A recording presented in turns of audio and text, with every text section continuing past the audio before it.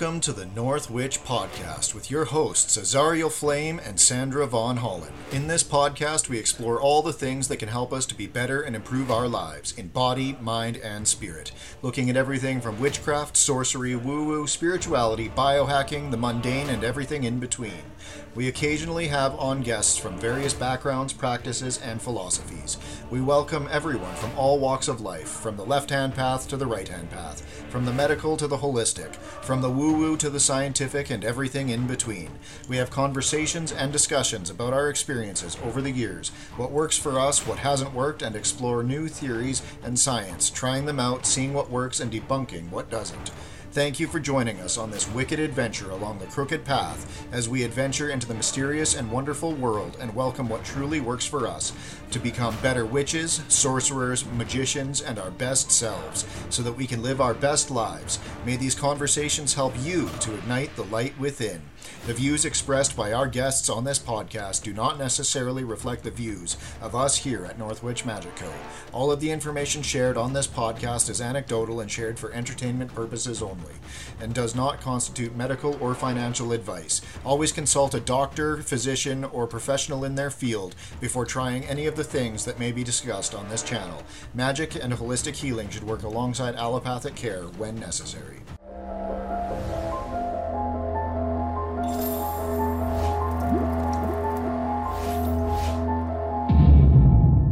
Okay, welcome back to another exciting episode of the North Witch Podcast, and we have Sara Mastros back on with us again today. Sara is the author of the Orphic Hymns Grimoire and the Big Book of Magical Incense, and she has her own business running through witchlessons.com. So how's it going today, Sara? Very well. How are you guys? We're doing really good, actually. Great. The world is changing crazy fast over here now, and we got a new trajectory going on, and so we're kind of nervous-sighted moving into the near future here. So it's going to be. That's a good word. I like that. Yeah, I agree.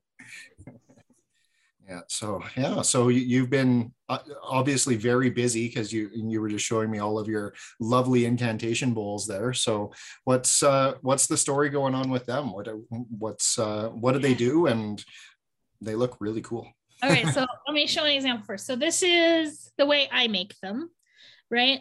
So they're modeled on a kind of like amulet for the home from mostly Iran, Iraq, and Syria from like the 6th to maybe 9th century CE. They're usually called Babylonian incantation bowls or Babylonian demon bowls. One of the things I really like about them is because they are an artifact, like a physical artifact, we find them like in situ. So we can learn a lot about like where we find them. So we find them like buried at the doorway of a house or sometimes the corners, but we also have sociological data because they're written on them, and the formulas on them usually include the name of the magician and the name of the client who sponsored them. And so like that gives us a lot of information about like who made them and why. And so they're almost, the ones that we find are almost always for like home protection from like demons and malicious spells and whatnots, right? But I think we do find them for other purposes. So every once in a while, you'll find one that's like clearly a love spell, or find one that is like, there's a cool one for like business success. I actually think that, you know, the fact that we think they're always about home protection, I think might be about like, because those are the ones that get like buried like under the threshold of a house. I actually think it's partly that we're more likely to find those, because I think as a magician, if I was making them for some other, like if I was making one that was a love spell, I would probably break it after it worked. Do you know what I mean? Like I wouldn't necessarily bury it under my house for that kind of magic. So I think the fact that they're really skewed toward protection might partly be just like a bias in where they survive. It's for us to find them. But I do think, you know, because the text on them normally like spirals in, and then in the middle, there's often like a picture of a demon bound in chains. I really think, like, to me, that spiral and the fact that they're like bowl shaped kind of indicates that it's like a trap. Do you know what I mean? That the spirit gets in and can't get back out. So that's what I think. That's how I think of them, is as traps. And they're almost always written in like the vernacular of the person who made them, which in the case of these bowls is often Aramaic. And then they usually include the old, this like magical technique definitely started in the Jewish community, right? So the earliest ones we find are sort of like very Jewish, right? Like the god names are all Hebrew, and the name of both the magician and the client is Jewish. But these are occurring in like a very multicultural environment. So real quickly, we start to find Jews selling them to not Jews, right? So the magician's name is Jewish, but the client's name is, and you can't always tell, right? But like, if the client is named like Ishtar, we can probably imagine that person's not Jewish. Just like when I meet somebody named like Christopher, I think to myself, probably not a Jew, right? Right? Because I mean, but I do know Jews named Chris. So it's not like a foolproof system, right? But you can, because they have these names on them, you can really watch the cultural diffusion. And then over time, they start to get made by everybody. And they start to include even the ones that are clearly made by not just Jews, but Jews with like a high level of like Jewish education. Like they're Hebrew, which is not their vernacular language, right? Like their everyday language is Aramaic, not Hebrew. But like they're clearly very like highly educated in Hebrew, some of them, right? And there's a big, this area is like the center of Jewish learning at the time. Like the big Jewish universities are all there. So a lot of these people are probably, the magicians are probably the graduates from there, but they are still making bowls that are, in addition to Hebrew god names, like also full of pagan god names, which is a thing I always like. So I know I'm like such a nerd, but I just think these bowls are so cool. And, I've made them before, but for whatever reason in the last, partly, I've only ever made them like custom for a client. Like a client comes to me looking for like a particular kind of like curse breaking or protection. And sometimes this is what I would do. But I've started to make them sort of like off the rack. And we know that that's one of the things that like the originators of this, I'm just going to call it like a magical technology. We know they were doing it because in some cities, like Nippur is a particular like city that's been excavated. There were like maybe a dozen of these bowls that were obviously identical. Like they were clearly made by the same, like the wording is exactly the same. And they clearly like left a blank where the person's name goes because the name is filled in like a different handwriting and like doesn't really fit in the space that they shoved it into. And so to me, that's clearly that like one afternoon, they just made like 30 of these and then slap people's names in. And then this is cool. Sometimes we find them, they're not written at all, right? They just have like, you know how if you like wanted to make some fake writing, you would just kind of like draw some squiggles. That's what it is. It's called pseudo script. And like, it's not actual writing. And people posit that like these were made by illiterate magicians to sell to other illiterate people. Like, and they were just, that's interesting. I don't want to say they're fraudulent because like you could definitely you could do the same magic without the writing. So I don't want to say exactly that those bowls are fraudulent, but they're like, I think the person who bought them thought it had magic words on it, but actually it had little squiggles on it, I guess is what I will say. Right? But that's also cool. So I've been experimenting also with some like less written ones. So, right. So I've been like playing around with some other like things. I don't know. I really can't explain why, but they're just super fun to make. So I've been making them on these like terracotta saucers. And if people want to make them themselves, like these Sharpie oil pens, having experimented now with a variety of kinds of ink, these are, I think, the best for them.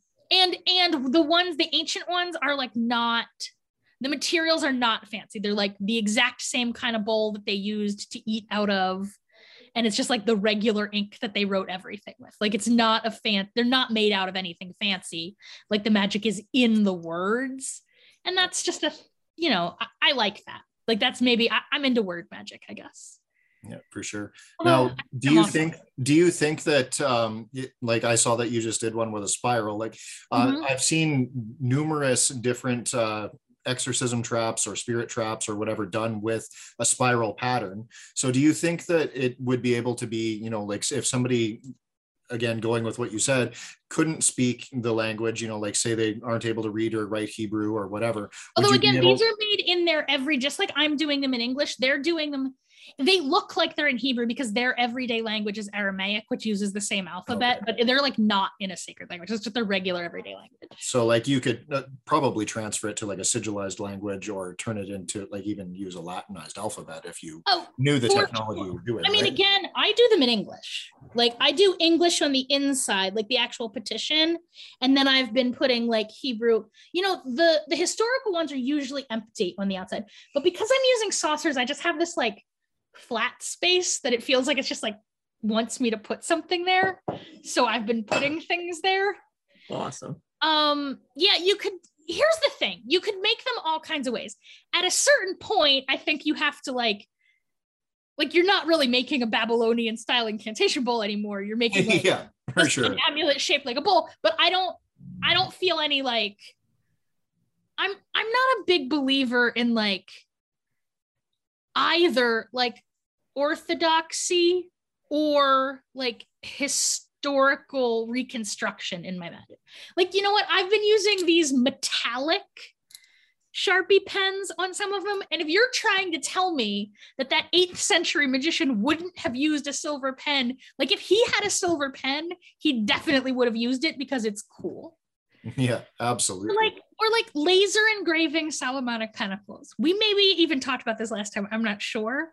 Like there's actually a whole story in Talmud where Solomon goes on a quest to find like a magical engraving tool made out of light. So if you're telling me that he wouldn't use a laser cutter if he had one, like he definitely would. Or like if Solomon would never like mix pagan gods into his magic. Like, I don't know what you're talking about because the Talmud, the rabbis complain about him doing that constantly. Right. So like, I don't really understand the motivation for orthodoxy and magic. To me, it just seems like perhaps contrary to the spirit of sorcery, which I think of as like a pretty non-orthodox activity to be engaged in. So yeah, you can definitely make them in sigils. I've been experimenting a lot with like secret alphabets, right? Like what Austin Spare would call like an alphabet of desire. Yep, I guess sure. I think is what he calls it. So I've been playing with that a lot. You could definitely make them in that. You could definitely make them fully like non-written, right? But of course, again, at a certain point, are you still making like it clearly was inspired by that because that's what inspired you. But at a certain point, is it still that?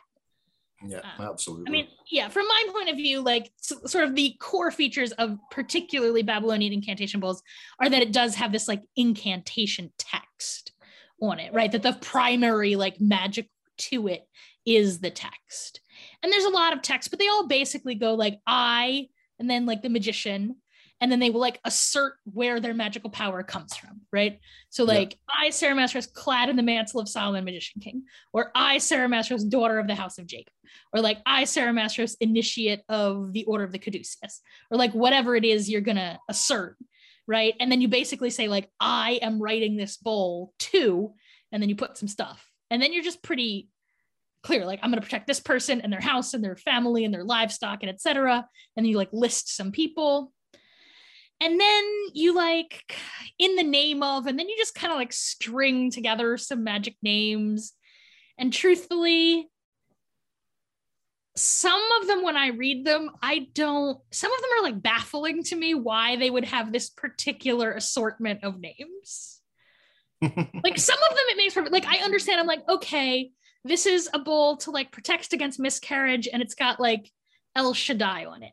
Makes perfect sense. Like I understand. Or it's like binding against Lilith to ensure a pregnancy. That makes perfect sense. But sometimes it'll be protecting a pregnancy and it'll be like Hephaestus and Uncle Joe or something. Like it's just like something, like, I don't know where they, but I'm sure that made sense. You know what I mean? I'm sure there was a reason that they picked them. Like I don't actually think they just took their big book of magic names and opened to a random page and pulled some stuff out, but it does sometimes seem that way to me. Like, so it's a really big, these bowls were made like, over a relatively wide geographic area for hundreds of years in a very multicultural environment. So they're not even all shaped like bowls, right? Like some of them are like wine glass, what we would think of as like a wine glass shape. It's a very sort of broad category. You know what I mean? So there's basically that kind that are sort of positive. I'm going to provide protection. And there's another kind which are basically like a spirit banishing or spirit trap, where it will like name kinds of demons. So the most common kind of demon they protect against is Liliths, Lily 2, Liliat, right? Which is at this time not a specific named creature, but a category of demon, Liliths. And then there's other kinds. Ashtarts, which I think would be a cool name for a punk band, like Lilith and the Ashtarts. That's awesome. Yeah. So that's like, that's similar like Ashtoreth, but instead of thinking as a proper name, it is a category of things. And something I think is cool that like I learned from Mies, but is actually quite common sort of in that region and time period, is that like a banishing is written as a divorce decree. Like if you look at like I divorce Lilith, take your get, and a get is like it's a divorce decree, but it's also the like lump sum alimony payment, I guess. It's like a payment that the get is the actual contract, but in this context, in this period, they are also saying like, I'm going to give you this amount of money and just get the fuck out of my house, woman, right? Like that's how it goes, right? Like we're done. And it's the same with the demon. Like they're written, like if you compare them to actual divorce decrees from the time, they're like word for word the same. They're just divorcing the demon instead of divorcing their spouse. And I think that's a really cool, it's a cool formula. Like it's not a way I necessarily would have thought about doing an exorcism. Neither would I have, but it makes sense. It makes perfect sense. Yeah, and Judaism, because of the way in Judaism, marriage is really understood contractually, right? So like, it's not just that you say vows, but there is like a specific written contract called a ketuvah, which in a modern context is basically a prenup. Like it outlines, I have a Jewish religious scholar sitting opposite me on the desk, and she's like looking at me like, that's not exactly true. Like, I understand that is a gross oversimplification. Like it is a contract that, no, I mean, you're right. So this is my friend Anna. She's a Harvard educated religious scholar about Judaism. She studies dibooks and like cross-cultural spirit possession. You guys should have her on sometime. Actually, she's really cool. Anyway, she's looking at me. Look that up. Hook us up. Yeah, right? I'll hook you guys up. That is a gross oversimplification, but like the point is the ketuvah, it outlines like the rules for how the marriage will work, but it also explicitly talks about like what happens in a divorce. And they're largely formulaic. There's like a way you do them. And then in a modern context, people get them like fancy calligraphy. Like it's also like a marriage amulet sort of. Anyway, but and then similarly, like divorce is a very like, there's like a piece of paper you need with a specific like ritual formula on it to make a divorce be true, right? And like the idea of using that same kind of contractual law with spirits, I just think it makes me think a lot about like, in addition to writing a banishing as a divorce decree, like what would it be like to write like a ketuvah as a kind of like magical pact, right? Like when you enter into compact with a spirit, like thinking about that as a marriage is, I don't know, an interesting way to think about it for me. Well, it is. And I mean, it can be, a somewhat binding contract if it's, exactly. If it's somebody that you have worked with for a time, or, perhaps it's, like a regional thing, like you said, if you've got, the Lily Twos or the Ashtoreths or whatever that are of the area, you would be kind of almost like a subletter of their area, right? If you want to think of it like a renter of the land, so to speak, right? So, I'm going to divorce myself from the patron of this land, or, whatever. Yeah. That's how I would see that anyway. Exactly. And same, like that made me think about expanding it out, not just from there to like other kinds of contracts, right? Like leases. And it's just an interesting, so often when we talk about contract magic, it's in like a really weird, dark, like kind of Faustian way.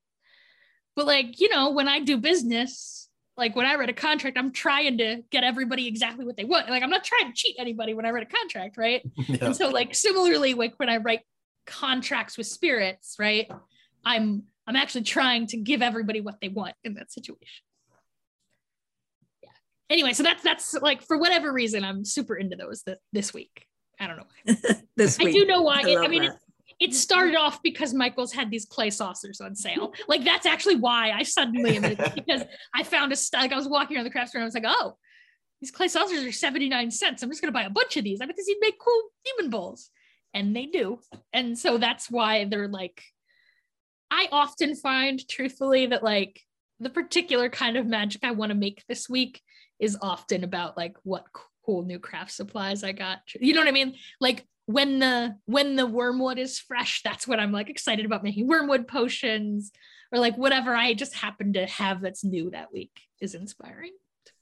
I think we all find that. I think so, yeah. Zariel did that today because we had a client that needed a different project, and then what she needed, then he turned into this other great idea that will be coming up soon. It's like, so whatever comes to our world at that time, it's like, whoa, this will be way better if we do it into whatever. Yeah, right. I think sometimes like, you know, there are techniques that are particularly well suited for like certain kinds of magical goals. But I also think broadly, like most magical techniques can be used for like most goals. Yeah. If you like know what you're doing. Yeah, absolutely. Well, and just like flexibility with your materials is a big thing too, right? Like, and we've learned this hugely with the pandemic, right? Because, you know, if I've been making, you know, let's say an altar tile out of slate for the last, you know, 3 years, and then all of a sudden now I can't get slate out of Hong Kong for 2 years. Well, I'm obviously going to use the natural stones around me or, you know, whatever I can find, right? Right. Well, I'm a big believer that like, I'd always rather use like just natural things. I prefer to make my magic out of things that I like picked up out of the dirt.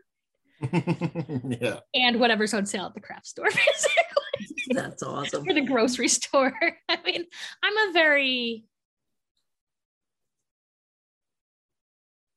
don't really like to make the same thing over and over is really what it is. So like, I'm really into these Babylonian eagles, but in a month, I'm going to be like, oh, I never want to make another bowl. Yeah, right. Like so I'm going to make a bunch of them. And then next month, I'm sure I'll have some new obsession, which it'll be June. So it'll probably be a plant-based one. Like things in the garden. We will check in and see what came up in June. Right? Please. I'm totally feeling that plant-based pull. It's finally up here in Canada. We're finally seeing no snow, and like the trees are starting to bud. So I'm all itchy to go out and do some wild crafting and stock up.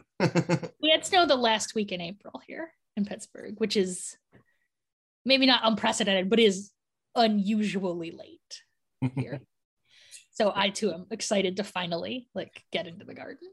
Yeah, we don't write anything into our schedules until after May long weekend up here because we pretty much are guaranteed to be covered in snow pretty much until then.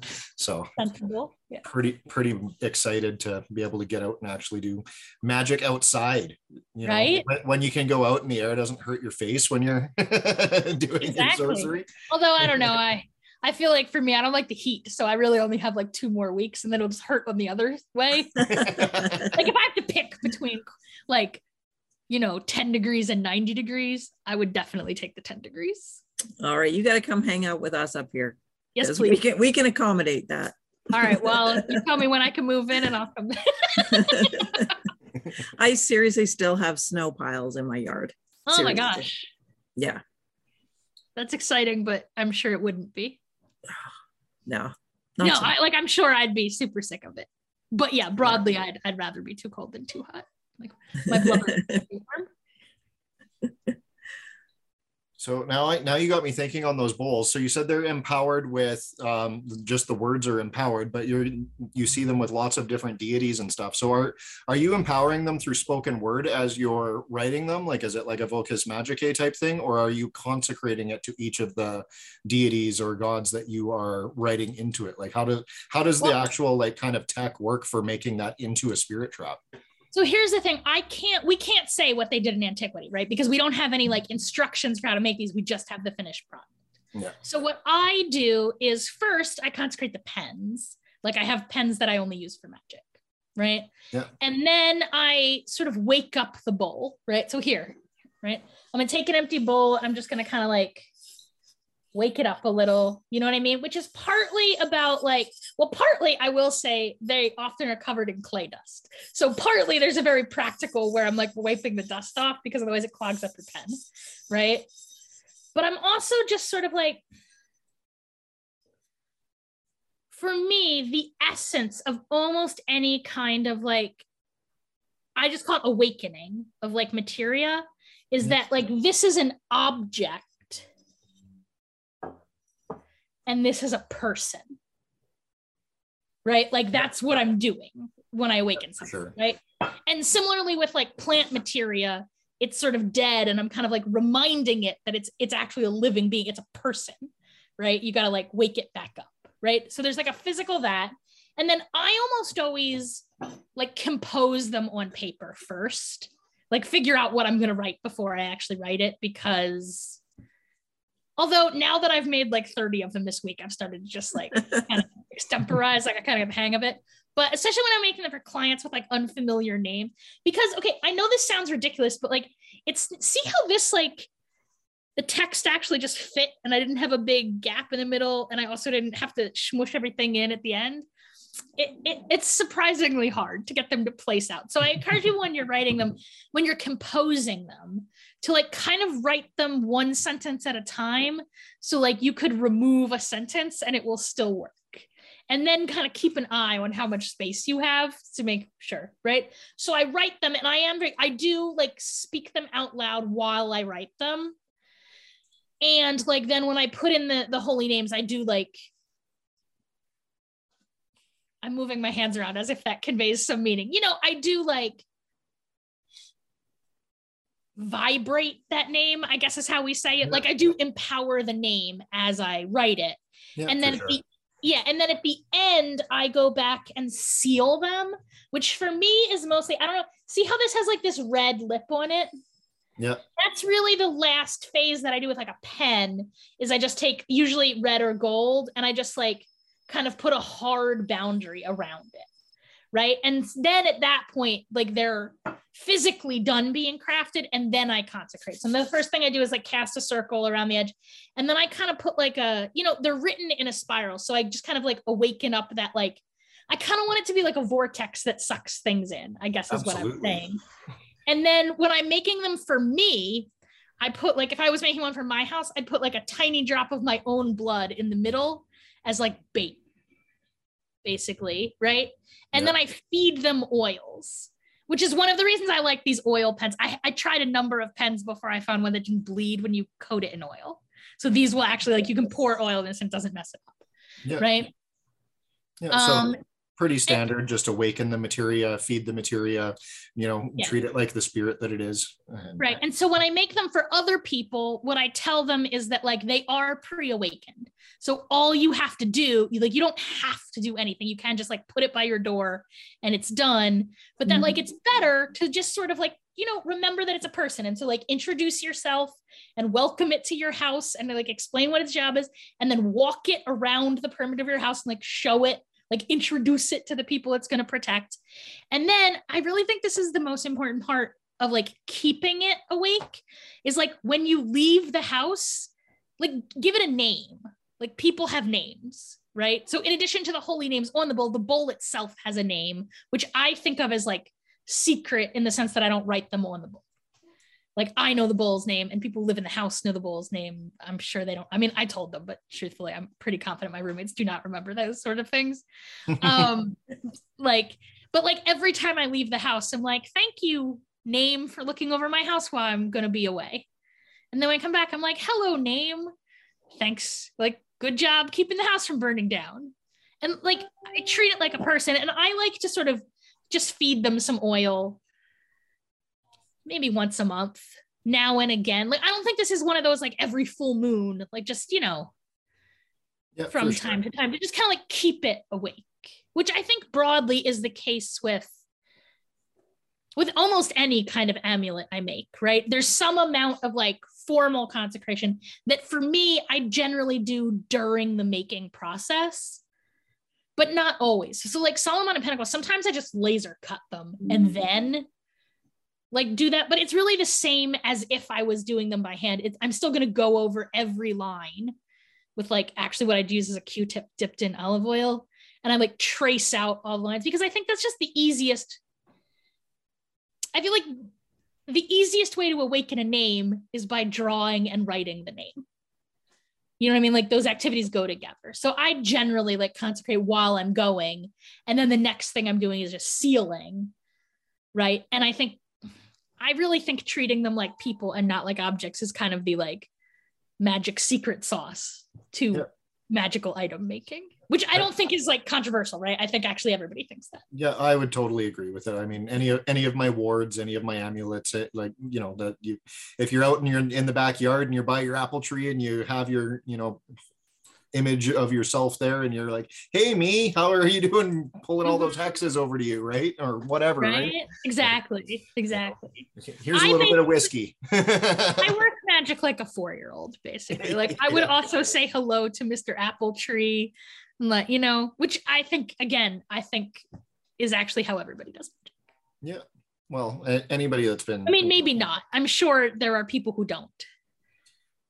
It's hard to imagine being such an animist though, you know, where like the stone that I pick up when I'm out walking has a spirit that I talk to, you know, like it's right. But the tree you're working with has a spirit. It just you get does. a new wand and you start working with it and all of a sudden it starts talking to you and you're like, oh, hey, exactly. I really, and I also think of it as kind of like just a general lifestyle. Like if something is a person and you treat it like an object, that's like not an okay way to treat people. But if something is an object and you treat it like a person, doesn't seem like there's a lot of avenues for harm there. You know what I mean? Like there is an amount of like Pascal wager, like is this weird little plastic piece of trash actually a person? Seems better to treat it as such. And by doing so, I maybe use less random pieces of plastic trash in my life. You know, like I think there's just like an ethical component to animism as well as like a magical and just like anyway. So I don't mean to get all preachy about it. My nun habit is in the wash, so I'm not allowed to preach today. Them's the rule. I like how you intertwine it all, those make it all so magical. Really, I just be me. Like to me, it's just me being me. Yeah. Like there's not. I can't like I don't have like little silos at times in my life where like the nature of my life did not permit things to be so integrated. Like when there was like a Sara who was at work and a Sara who was at grad school and a Sara who was a witch, I was very bad at that. They all just bled together. And so now I've just fully given up on, there's just the one me doing me things all the time. Much easier, really, right? And definitely much more heartfelt and very that's real, what I really think. I think so as well, but I've been talking to other people. I understand that can feel very vulnerable. Like I am very like open. Like all my vulnerable spots are like fully on display all the time. So like I can understand reasons why people might not want to do that. But I'm just like, I'm actually legitimately bad at not being myself. Like there's just a limit to how long I can keep my mouth shut and like pretend to be normal. I'm like not good at it. Yeah, it's really I normal. Like I got a lot of weirdo friends who appear to just be able to like pass for normal indefinitely, but I can't really. Oh geez, because you have the like green screen background, the bottle is just like invisible. I do my own form of magic over here. Yeah, I'm not good at passing for normal. Like I feel like that like normal like picket fences suburbs thing was like not an option that was ever available to me. Yeah. Like it's not like I was like, oh no, I'm too cool for that. I'm like not cool enough for that, I guess. Yeah, you have a hard time sitting down and talking about the weather and what happened on the football game. I mean, I could talk about the weather so long. Weather is super cool, but it turns out that people who talk about the weather don't actually want to talk about weather. Yeah. Because I have opinions about weather. Yeah, we were just talking to somebody about weather magic the other day. So it was, we have lots of opinions there too. Right. But when you're talking to normal people about the weather, they don't want to hear about you summoning the 4 Greek winds and how that turned out for you. Right? My mother was a weather worker, and she said that like over the course of her lifetime, like weather magic got much less predictable. Something that she blamed on like global climate destabilization. Interesting. So I don't do a lot of weather magic, partly for that reason. I do think that like maybe the weather's fucked up enough that we don't need to fuck it up more. That's fair. Well, and then you have all of the human intervention now where we're causing rain and things like that. Right. Well, and I mean, also where I live in Pittsburgh, like it's not that I never would, but I mean, I don't live a place where we have like weather emergencies, right? Like I don't have like, I mean, we have drought, like maybe the grass gets a little brown. We don't have like fire season kind of weather. And we get blizzards, but we don't get like 15 feet of snow kind of blizzards. We get hurricanes, but I mean, they're just like real bad thunderstorms. You know what I'm saying? Like in an emergency situation, I probably would do some weather magic, but I'm not going to do weather magic just because like I would like it to be a different weather than it is.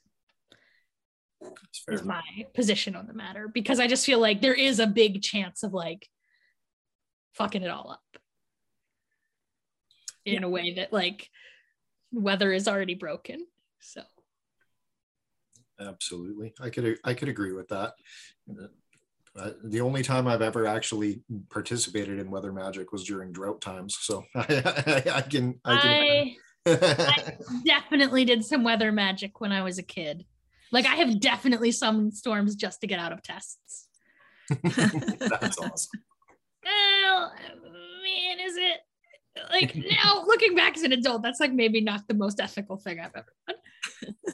But I didn't like think through the consequences of it as a 13-year-old. But that's for any of us that started doing things early. Exactly. Like I started when I was 11. I can guarantee you there's some spells that I would have done either completely differently or not done at all.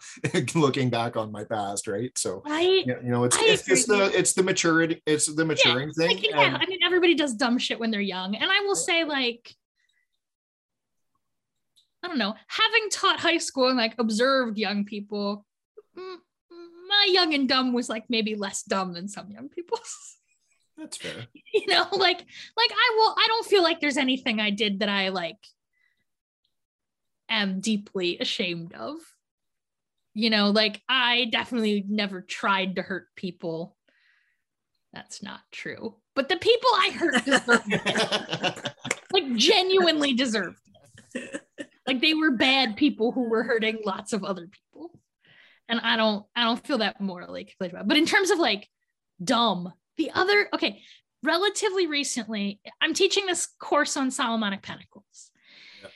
And in the Venus lesson, I was like going back through, I remembered like the first Solomonic Pentacle I had ever made. And I made it like in my like Book of Shadows when I was like 14. And I found that book and I was flipping through it. And on this Venus pentacle, I have a little sticker of the Helm of Awe, which for like people who are listening, if you don't know what that is, it's like a Norse bind rune. Yeah, that one right there, right? And it goes with a particular rune poem that like I don't remember off the top of my head, but it says something like, "I have never met my match. I alone am the fucking coolest." I mean, that's not exactly how it goes, but something like that, right? Yeah. And I put that sticker next to a pentacle designed to draw lovers. And I will neither confirm nor deny that, like, I'm too cool for everyone in the world is like a very accurate summary of my love life. Not the best. I mean, now I'm a nun. Like I'm kind of leaning into that one. But I looked at it and I thought about unweaving that page. And then I decided that if I had to choose between a partner and a helm of awe, I'd rather have a helm of awe. But like, I don't know why I did that. I think it was because they were both round and looked cool. Like, I actually think that was my reasoning. Like, oh, well, this is circular and looks cool. And this is also circular and looks cool. So I'm going to put them together. Yeah, for sure. Well, and then the other thing that the Egishilnir can do that a lot of people don't realize is, I believe it's in one of the Galderbocks, it actually says that it will make you irresistible in battle. And so it can actually cause people to like have issue with you and want to start confrontation with you just because you're there and you can. And like, I got this tattoo when I was really young, right? Because I have Norse heritage. I was doing a lot of Norse magic at the time, working through the Galderbok, trying out different things to see what worked for me. And, you know, I realized that when I had it, I was really, really protected. But then I realized, you know, like a year after that, since I got it, all of a sudden, you know, I'm getting into confrontations at work. And I'm like, why is it that no matter where I am, somebody has to like think that I'm better than them, or I'm portraying myself as better than them? And, you know, so now that's one that I might have not maybe done quite the same way that I did. Yeah, same. And again, that's an accurate description of my love life, is like, maybe I'm just picking a fight all the time for no reason. I didn't think I was doing that. But yeah, I think, and that's what I mean. Like, I think we all make those kind of mistakes when we're beginning, especially for those of us who were like young when we started. And like, I mean, I don't know, you got a cool mom, so maybe this wasn't you. I didn't like have, like, I was just like piecing together little pieces. I was like, well, I learned this from a fairy tale, and I learned this from a ghost. And this thing I saw in a movie once, and it seemed cool. You know, like, I didn't have like a coherent understanding of anything. I was just like, that seems cool, I'm going to do that. But also like, and then a tree told me to do this. So I did it, which I got to say, trees have rarely led me astray. Like ghosts, those can't always be trusted. But, oh no, there is this one tree in the park who's just a dick. Like, my friend's 4-year-old was like, oh no, that tree is mean. And I went over and I was like, she's right. Like, that tree, I don't know why.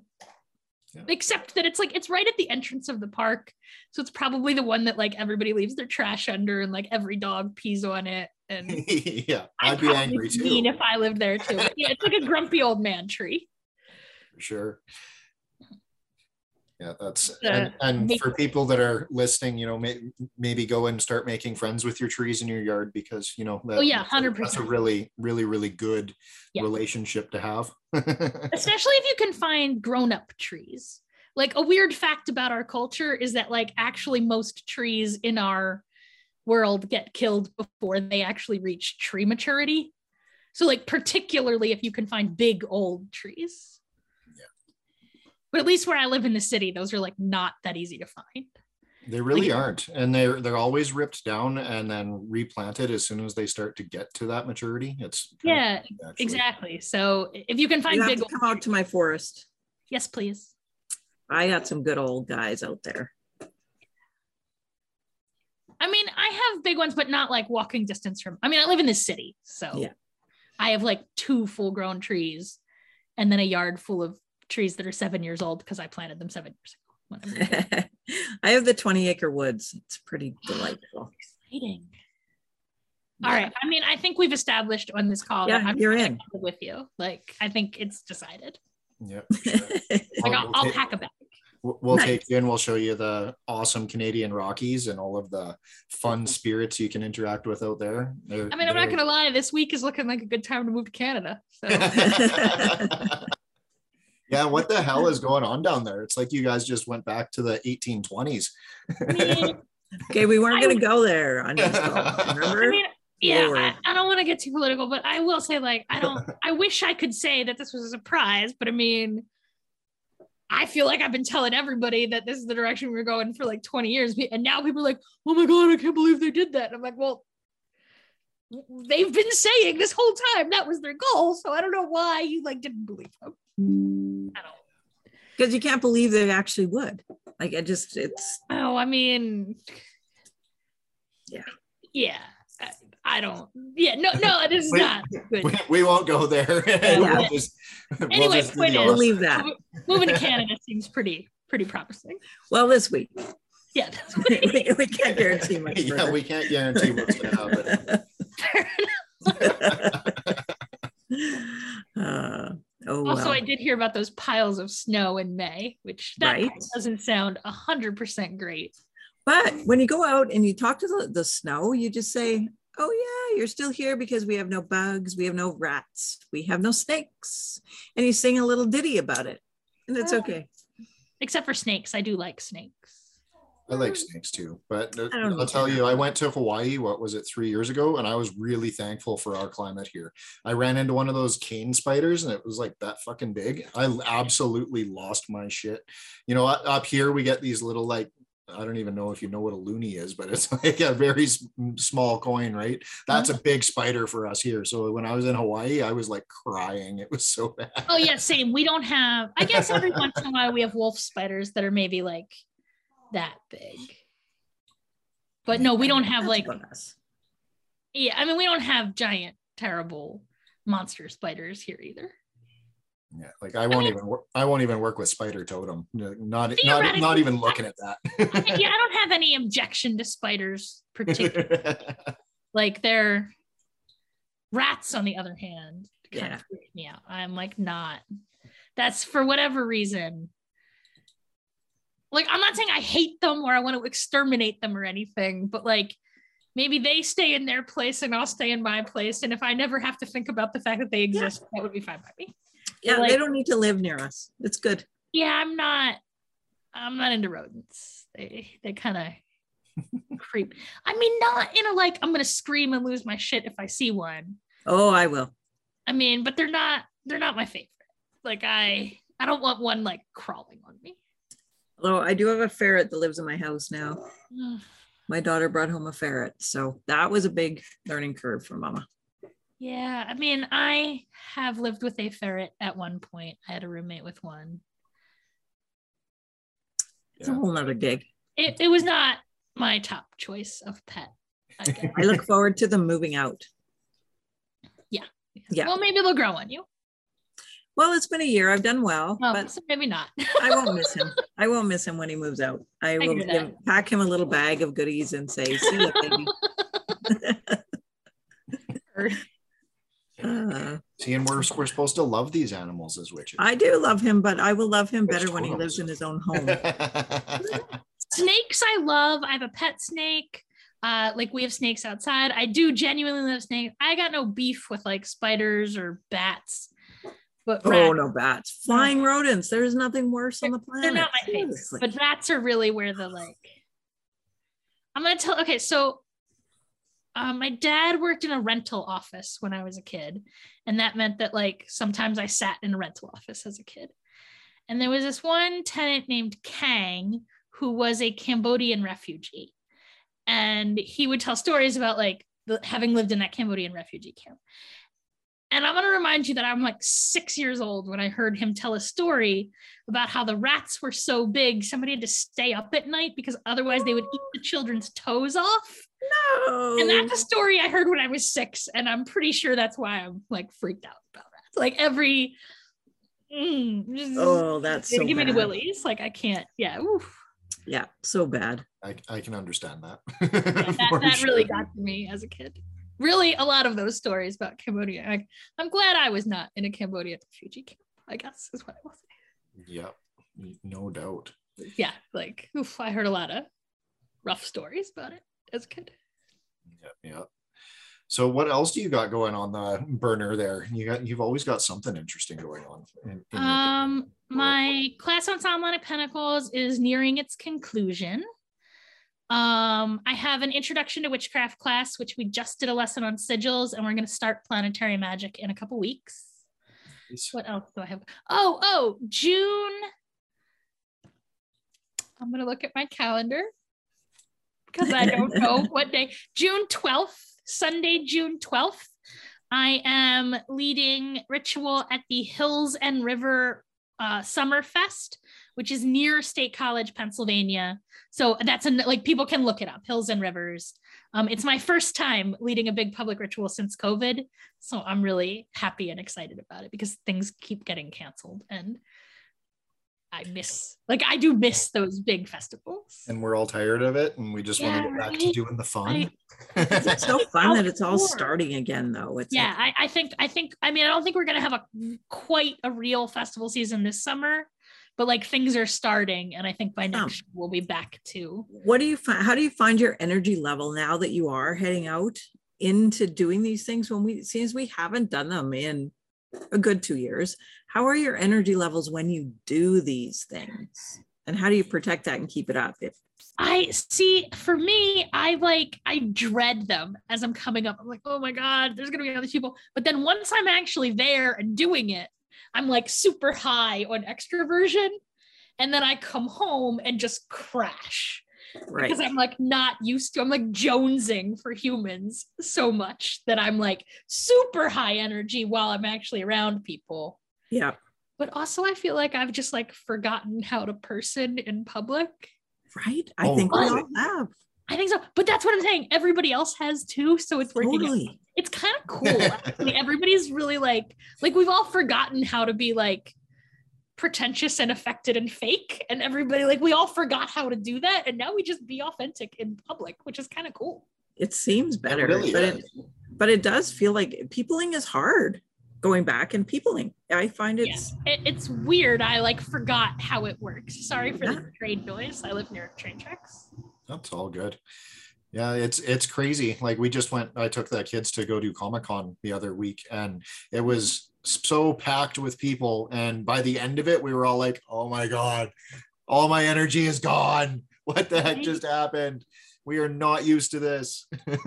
I'm touched out. One of the things I like about festivals is, especially when you're presenting at a festival, you like get that energy back, right? Where like when you teach on Zoom, you're just kind of like screaming into the void. And like, sure, some people ask some questions, but it's not like, there's no like energy reciprocation. Like I still have to put out all that energy, but really nothing comes back. Right. I agree. Right? Yeah. When I'm presenting at a festival, I'm like, oh my God, applause. I forgot how cool that is. Yeah. They like me. Like, I know I'm supposed to be over it and not care, but like, I do enjoy that like infusion of extrovert energy from like, effectively performing. Right. Yeah. And I'm happy to get back to it. Yeah, so that's my first one. And then I think I have something, I don't know, if people look at my website, they can see the whole calendar. I know I should know this, but I don't. But that's the next one. You have people and you have a calendar. It's all good. Yeah, right? Like, that's what it's for. That's why we have websites. Exactly. And, these are all still, I don't have any big, I think the next like big in-person thing I have is the Northwest Tarot Symposium in October. Because, in addition to doing this Witch for Hire stuff, I also co-own a digital tarot publishing company. So we're doing that. Oh yeah, you bought the Fool's Dog, right? Yep. Yeah, that's good. Great company. Yeah, things are going well there. It's starting to like, the transition itself was a little bumpy. Because transitions are always bumpy. Right. Yeah. But it seems like it's sort of like smoothing out. And so hopefully I'm probably not supposed to say this yet, but fingers crossed, we should start putting out new decks pretty soon. Oh, very cool. Fun. That's awesome. I'm excited about it. Yeah. See, there's always so many things to Sara Mastros. Well, I just get bored if I do the same thing all the time. So I always want to have a lot of balls in here because then I can procrastinate by doing something else. That's fair. You know what I mean? Like if I'm stuck on one project, I can just move to a different one. I just have like 100 ongoing projects at all times because my ADHD kicks in and I forget that I have them on the go. Yeah, exactly. And I both have like maybe like real projects, that is to say projects I'm going to finish, but I also have like tons of like things I'm not going, like, I know, like, I also have probably 9 novels outlined that between you and me, I'm never going to write, because outlining was like the only fun part. No, or maybe in your 80s, you'll go back to them or something. Maybe, right? I mean, I don't know. I feel like, honestly, I feel like for most projects, like the beginning part is really fun. And then there's this part at the end where you have to like do all the boring parts. So like in writing, like the editing and like, I'm not that into those parts. Like truthfully, I kind of have to get paid to do that. Like outlining a book, I do that for free. That's really fun. Even like teaching, like I'll happily do that. But if I gotta like actually make like slides that aren't riddled with typos or like edit a book, I gotta get paid for that. Like that's not gonna happen. That's fair. Totally fair. I like that. I mean, I don't know about you guys. I still find it like insane that people pay me. Like, it's so weird to me that I'm a professional witch. Like, that's not a real job. I mean, obviously it is a real job. We were just talking about how historically it's clearly a real job, but like my guidance counselor did not believe that was a real job. And it turns out it's like a real job. Like, we're doing it, so it's got to be real, right? I know a lot of people who are doing it, actually. Yeah, and I know a lot of them that are successful. So you know, like, I'm definitely keeping the lights on, just doing this. I mean, I don't have like a secret. It's not like I'm also a bank teller or something. Like I don't have a real. I'm deeply committed to my no real job lifestyle. Truthfully, I'm pretty solid in it. Like I would not want to. Why wouldn't you be? You get to live the dream, right? Yeah, I think you're living the dream, Sarah.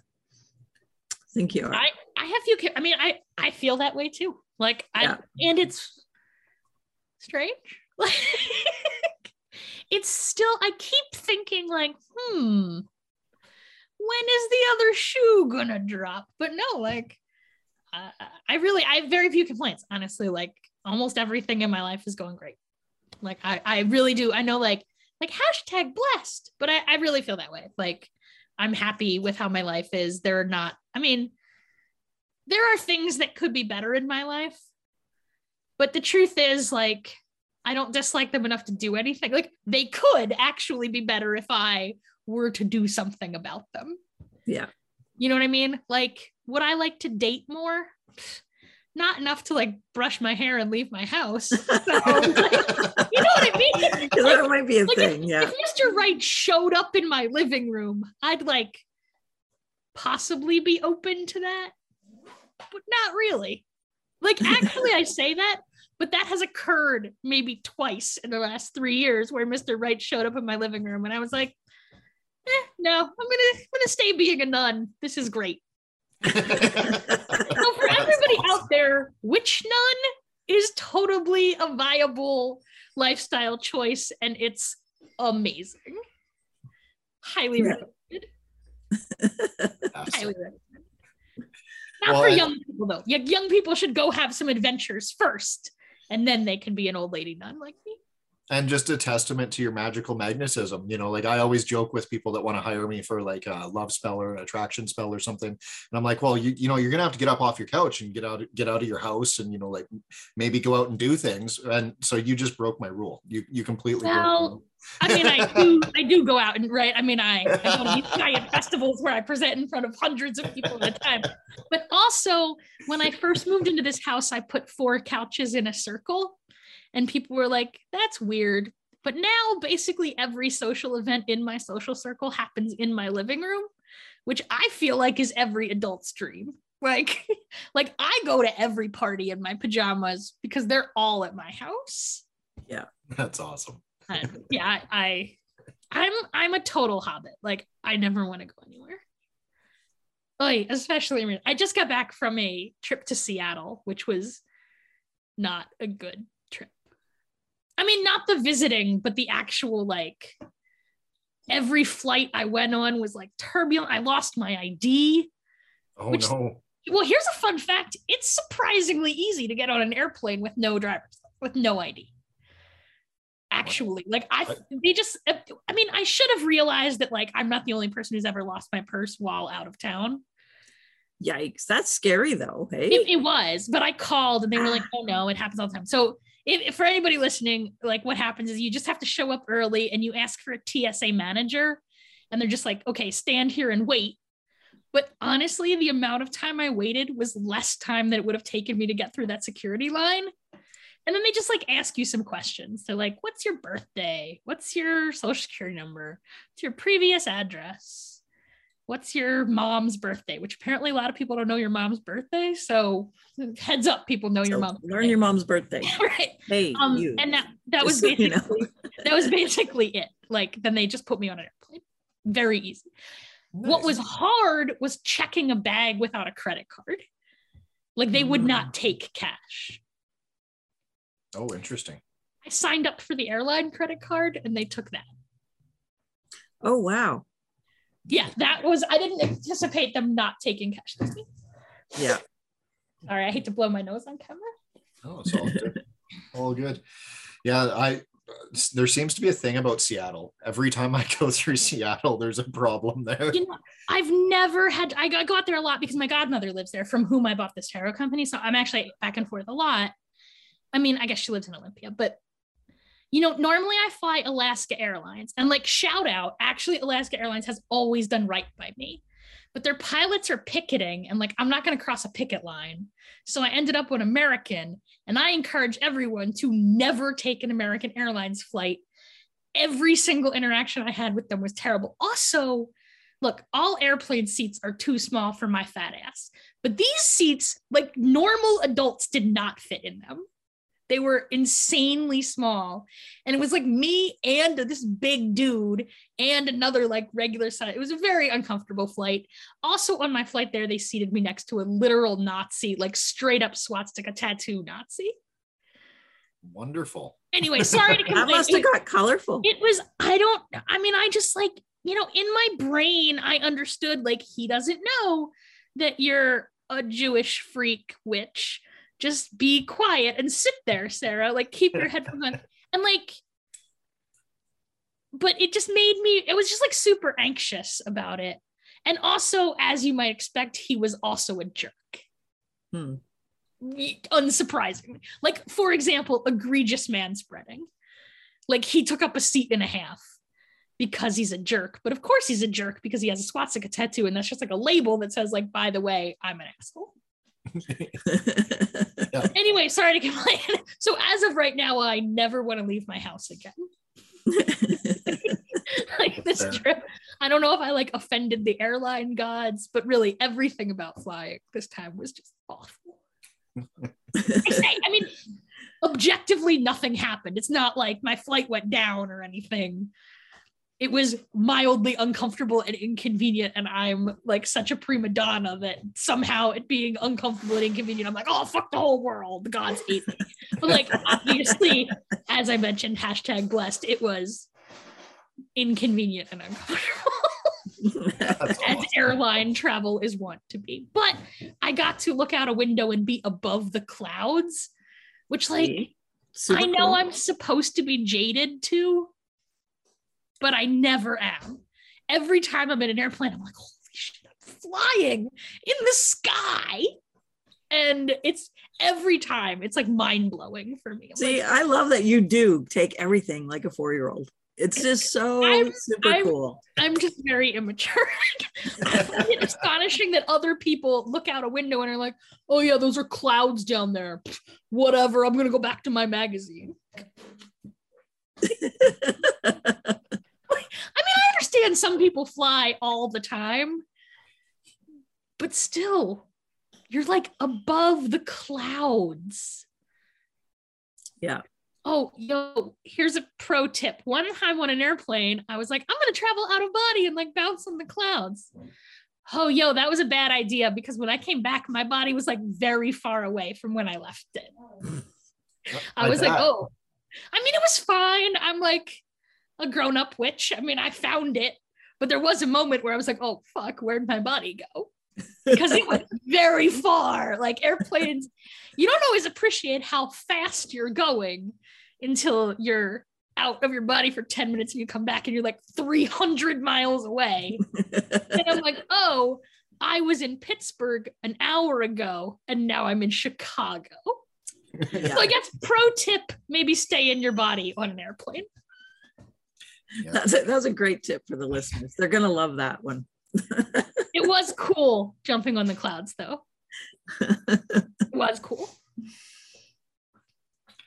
But yeah, I'm really just like a chibi caricature of a human being, basically. I think that's why we love you so, Sarah. Thank you. I really do find most things like delightful. That's a great attitude to have, and it makes everything so much better. I mean, why would you want to be all grumpy all the time if you can just enjoy everything? I mean, I know I'm supposed to be all like Buddhist, like life is suffering, but and I understand that for many people that is true. Like I do try and remain like very cognizant of my extreme like luckiness, and I do try and like leverage my luck for other people. But the world seems great to me, and if I get to choose, I would like to sign up to just do this again. This has been good. Yeah.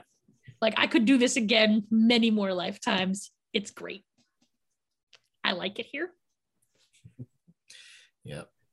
I wish my hip hurt less. But again, not enough to do anything about it. Like if I, for example, actually went swimming 4 times a week instead of the 1 time a week I manage, probably it would be better. So. Yep, for sure. Right. We all have the choices every day, right? I think so. But again, I try to remain cognizant that like other people's choices are constrained by a number of factors that I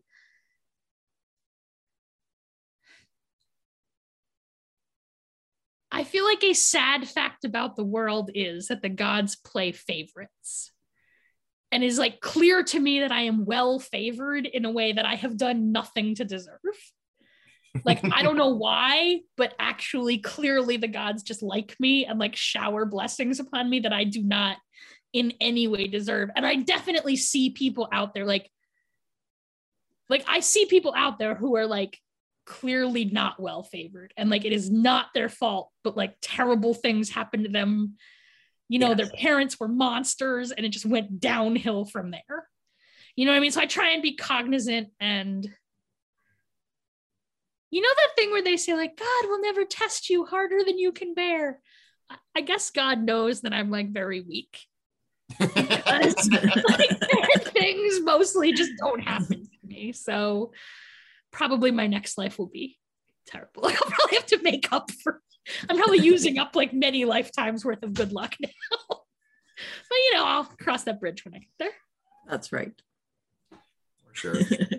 You know, maybe you'll just come back as a cat, and then, you know, you get to live life all happy and carefree again. You know, weirdly, I've been told by many spirits that this is my first human lifetime, which I don't like think would be true. I don't know. I have no like conception of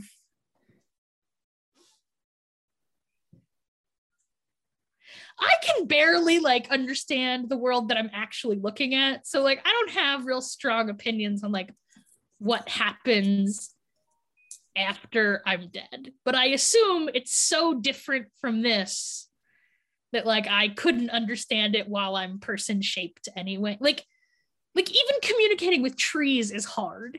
So communicating with something that like just doesn't have a body at all, like, I'm very cognizant that like I'm always projecting my own human shaped bias into conversations I have with non-human things.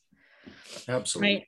And I assume the other way too. I assume when that tree talks to its tree friends, like it just thinks I'm like a weird tree who like, it doesn't really understand why I'm being human-y. And it probably doesn't even notice. You know what I mean? I guess what I'm saying is it describes me in tree metaphor, just like I'm describing it in human metaphor, I assume. But I don't. I try hard to like not have opinions about like the ultimate reality of how the universe works, because and I don't think any of us can really. It's so big and broad. I mean, all you have to do is have one really good acid trip in your life, and you know there's way more out there than you can understand, right? right. Like, And I'm always, it does seem really comforting. Like I will say, like I didn't grow up like religious or whatever, but like there is an amount of like, it seems that there are people who are confident they know how the world works. And that seems like it would probably be great. But it must not be, because those people all appear to be miserable. Like objectively, they appear to not be living good. You know what I mean? Like the people who are most like rigidly sure they understand everything appear to be miserable. So it must not be comforting, but it seems like it would be. Not having to make decisions for yourself, that seems good. I always like to do nothing. That's my favorite thing to do, is nothing. if it's all in the plan, you're already good to go. All right. Well, it has been absolutely wonderful talking to you again here, Sarah. I just looked at the time and we're going like way here. We're doing awesome. Fun to talk to. So I noticed that you have a lot of new services on your website under your for purchase. So looks like people can pretty much get just about anything done by you now, which is super cool. So hopefully, it's true. I will say truthfully, like if you want to purchase something from me, the best thing to do is send me, like instead of picking off the list, really what happens is people ask me for something and I make up something custom for them. And then I just put it on the website for if somebody wants that. But it's always better just like if you just email me, I'm happy to like have a conversation and work out something exactly for people. But I also try, you know, I've been making a lot of like lessons. So from my point of view, hashtag why I'm not a millionaire. Like I would much rather sell you a $20 like lesson on how to make bowls than I would to sell you like a $300 bowl. Now I know theoretically I should want to sell you a $300 bowl that takes me 2 hours and not a $20 lesson that took me like a month to write. But I just generally like, I would rather people make their own magic. So also anything I love that you just share that. You share your knowledge so others can just do. I love that. I genuinely believe that information wants to be free. Like I know people say that in like a casual sense, but I really mean it in a like as part of my dedication to she of liminality and learning, I prefer people to know things. And you know what? If I won the lottery, I would happily teach for free. Like I keep my prices as low as I can and be able to not have a real job. Like if I didn't have to, like if I just had a pile of money, I wouldn't charge for the teaching at all. Although weirdly, I don't know if you guys have noticed this. I used to run classes for free. And so my classes are all free for people who live in my county, FYI. Like that's if you're in my community, you learn free. People like far away pay. But it turns out that people who, like when I made them free, nobody came. Very true. I've had the same issue. I don't understand. But like I used to teach Introduction to Witchcraft for free. And like one person would show up. And now I teach Introduction to Witchcraft when it's local for like 10, 15 bucks. And I have like 30 people in the room. Yeah, they need the commitment. It's a thing. Yes, I don't know how that works, but that's my experience. We've run into that with so many things. Oh, let's just do a free one this week. And then nobody shows up. Nobody comes up when they're free. And, you know, like every time that we try and do a promo for something, like, here you go, here's a free class for you. You know, everybody else is paying this much. This is like a scholarship you can have. They're always the ones that either they don't show up at all, or they're the ones that you have troubles with because, you know, something goes wrong, right? Remember I was saying my dad worked in a rental office? That meant we had a lot of free furniture that people left in their apartments that we were trying to get rid of. And my dad said that if you put it on a curb with a sign that said free, no one would take it. But if you put it on the curb with a sign that said $10, somebody would definitely steal it. Yes. Yeah. And like that. Yeah. The human mind. Our culture is so fucked up. It really absolutely. Like, I don't. It's so strange. What has capitalism done to us? It's so like. Yeah. Sorry, I'm always turning everything into politics. It's okay. Anybody just turning on the news right now can just see how fucked the world is. So there's just not. That's why I don't. That's why we have a rule where there's no news at work anymore. Very reasonable. That's a good rule. I like that rule. All right. This has been delightful, Sarah. Yeah, it's always fun to talk to you guys. I'm happy to come back and talk like whenever. I know. We'll have to say again. Yeah, right. I very much enjoyed talking to you guys. It was awesome. So thank you for having me. You're the best. Yeah, right back at you. And we will absolutely love to have you back. And for any of our listeners who are listening to this, please check out Sarah's classes. She's an amazing teacher.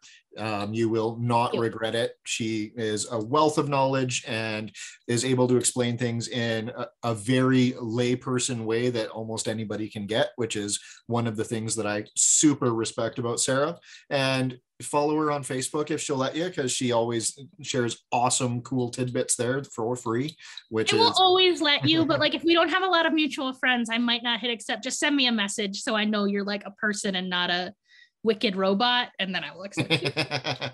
Perfect. And so yeah, this has been a great episode, and thank you all for tuning in. Thank you for having me. Bye, everybody.